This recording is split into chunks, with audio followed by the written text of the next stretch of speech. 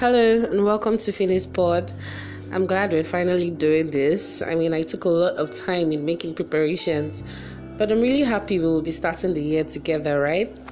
Okay, so with every new year, we all make new year resolutions, but my question today is, do we all actually keep to these resolutions, or do we just say it and then bask in our illusions of denial?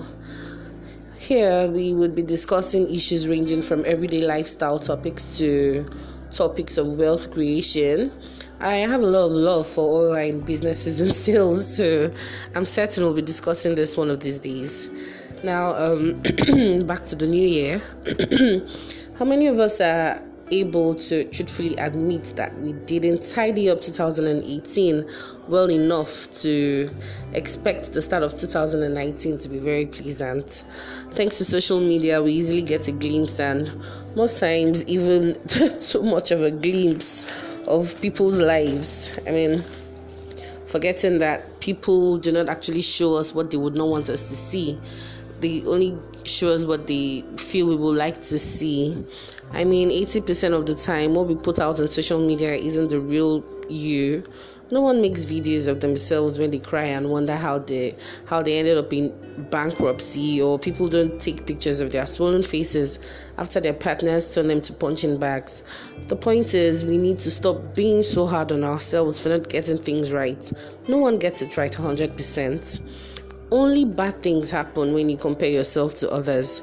This road most times leads to depression and suicide. And sadly, this is something that has become so rampant in our society. Truthfully, 2018 was really hard on a lot of people, including me. I did so bad at 2018 that my first glimpse into 2019 had me full of tears, full of fear, frustration, and anxiety. But you know what the idea is? The point is to do better in 2019.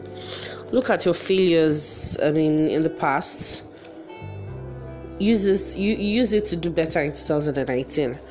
Too many of us are experiencing one sort of depression or the other. This might make it so hard to get a listening ear when you might really need it badly. This is why I'm going to tell you that the number one thing that should be in your resolution list this year is self-love, self-appreciation. Do not be so hard on yourself all the time. Understand that challenges are a part of life. This year, how about we face every challenge and tell it instead that you are the challenge that it should be scared of. With this in mind, let's go about our week and fulfill. I'm Dolakpo for Finis Pod. See you next time.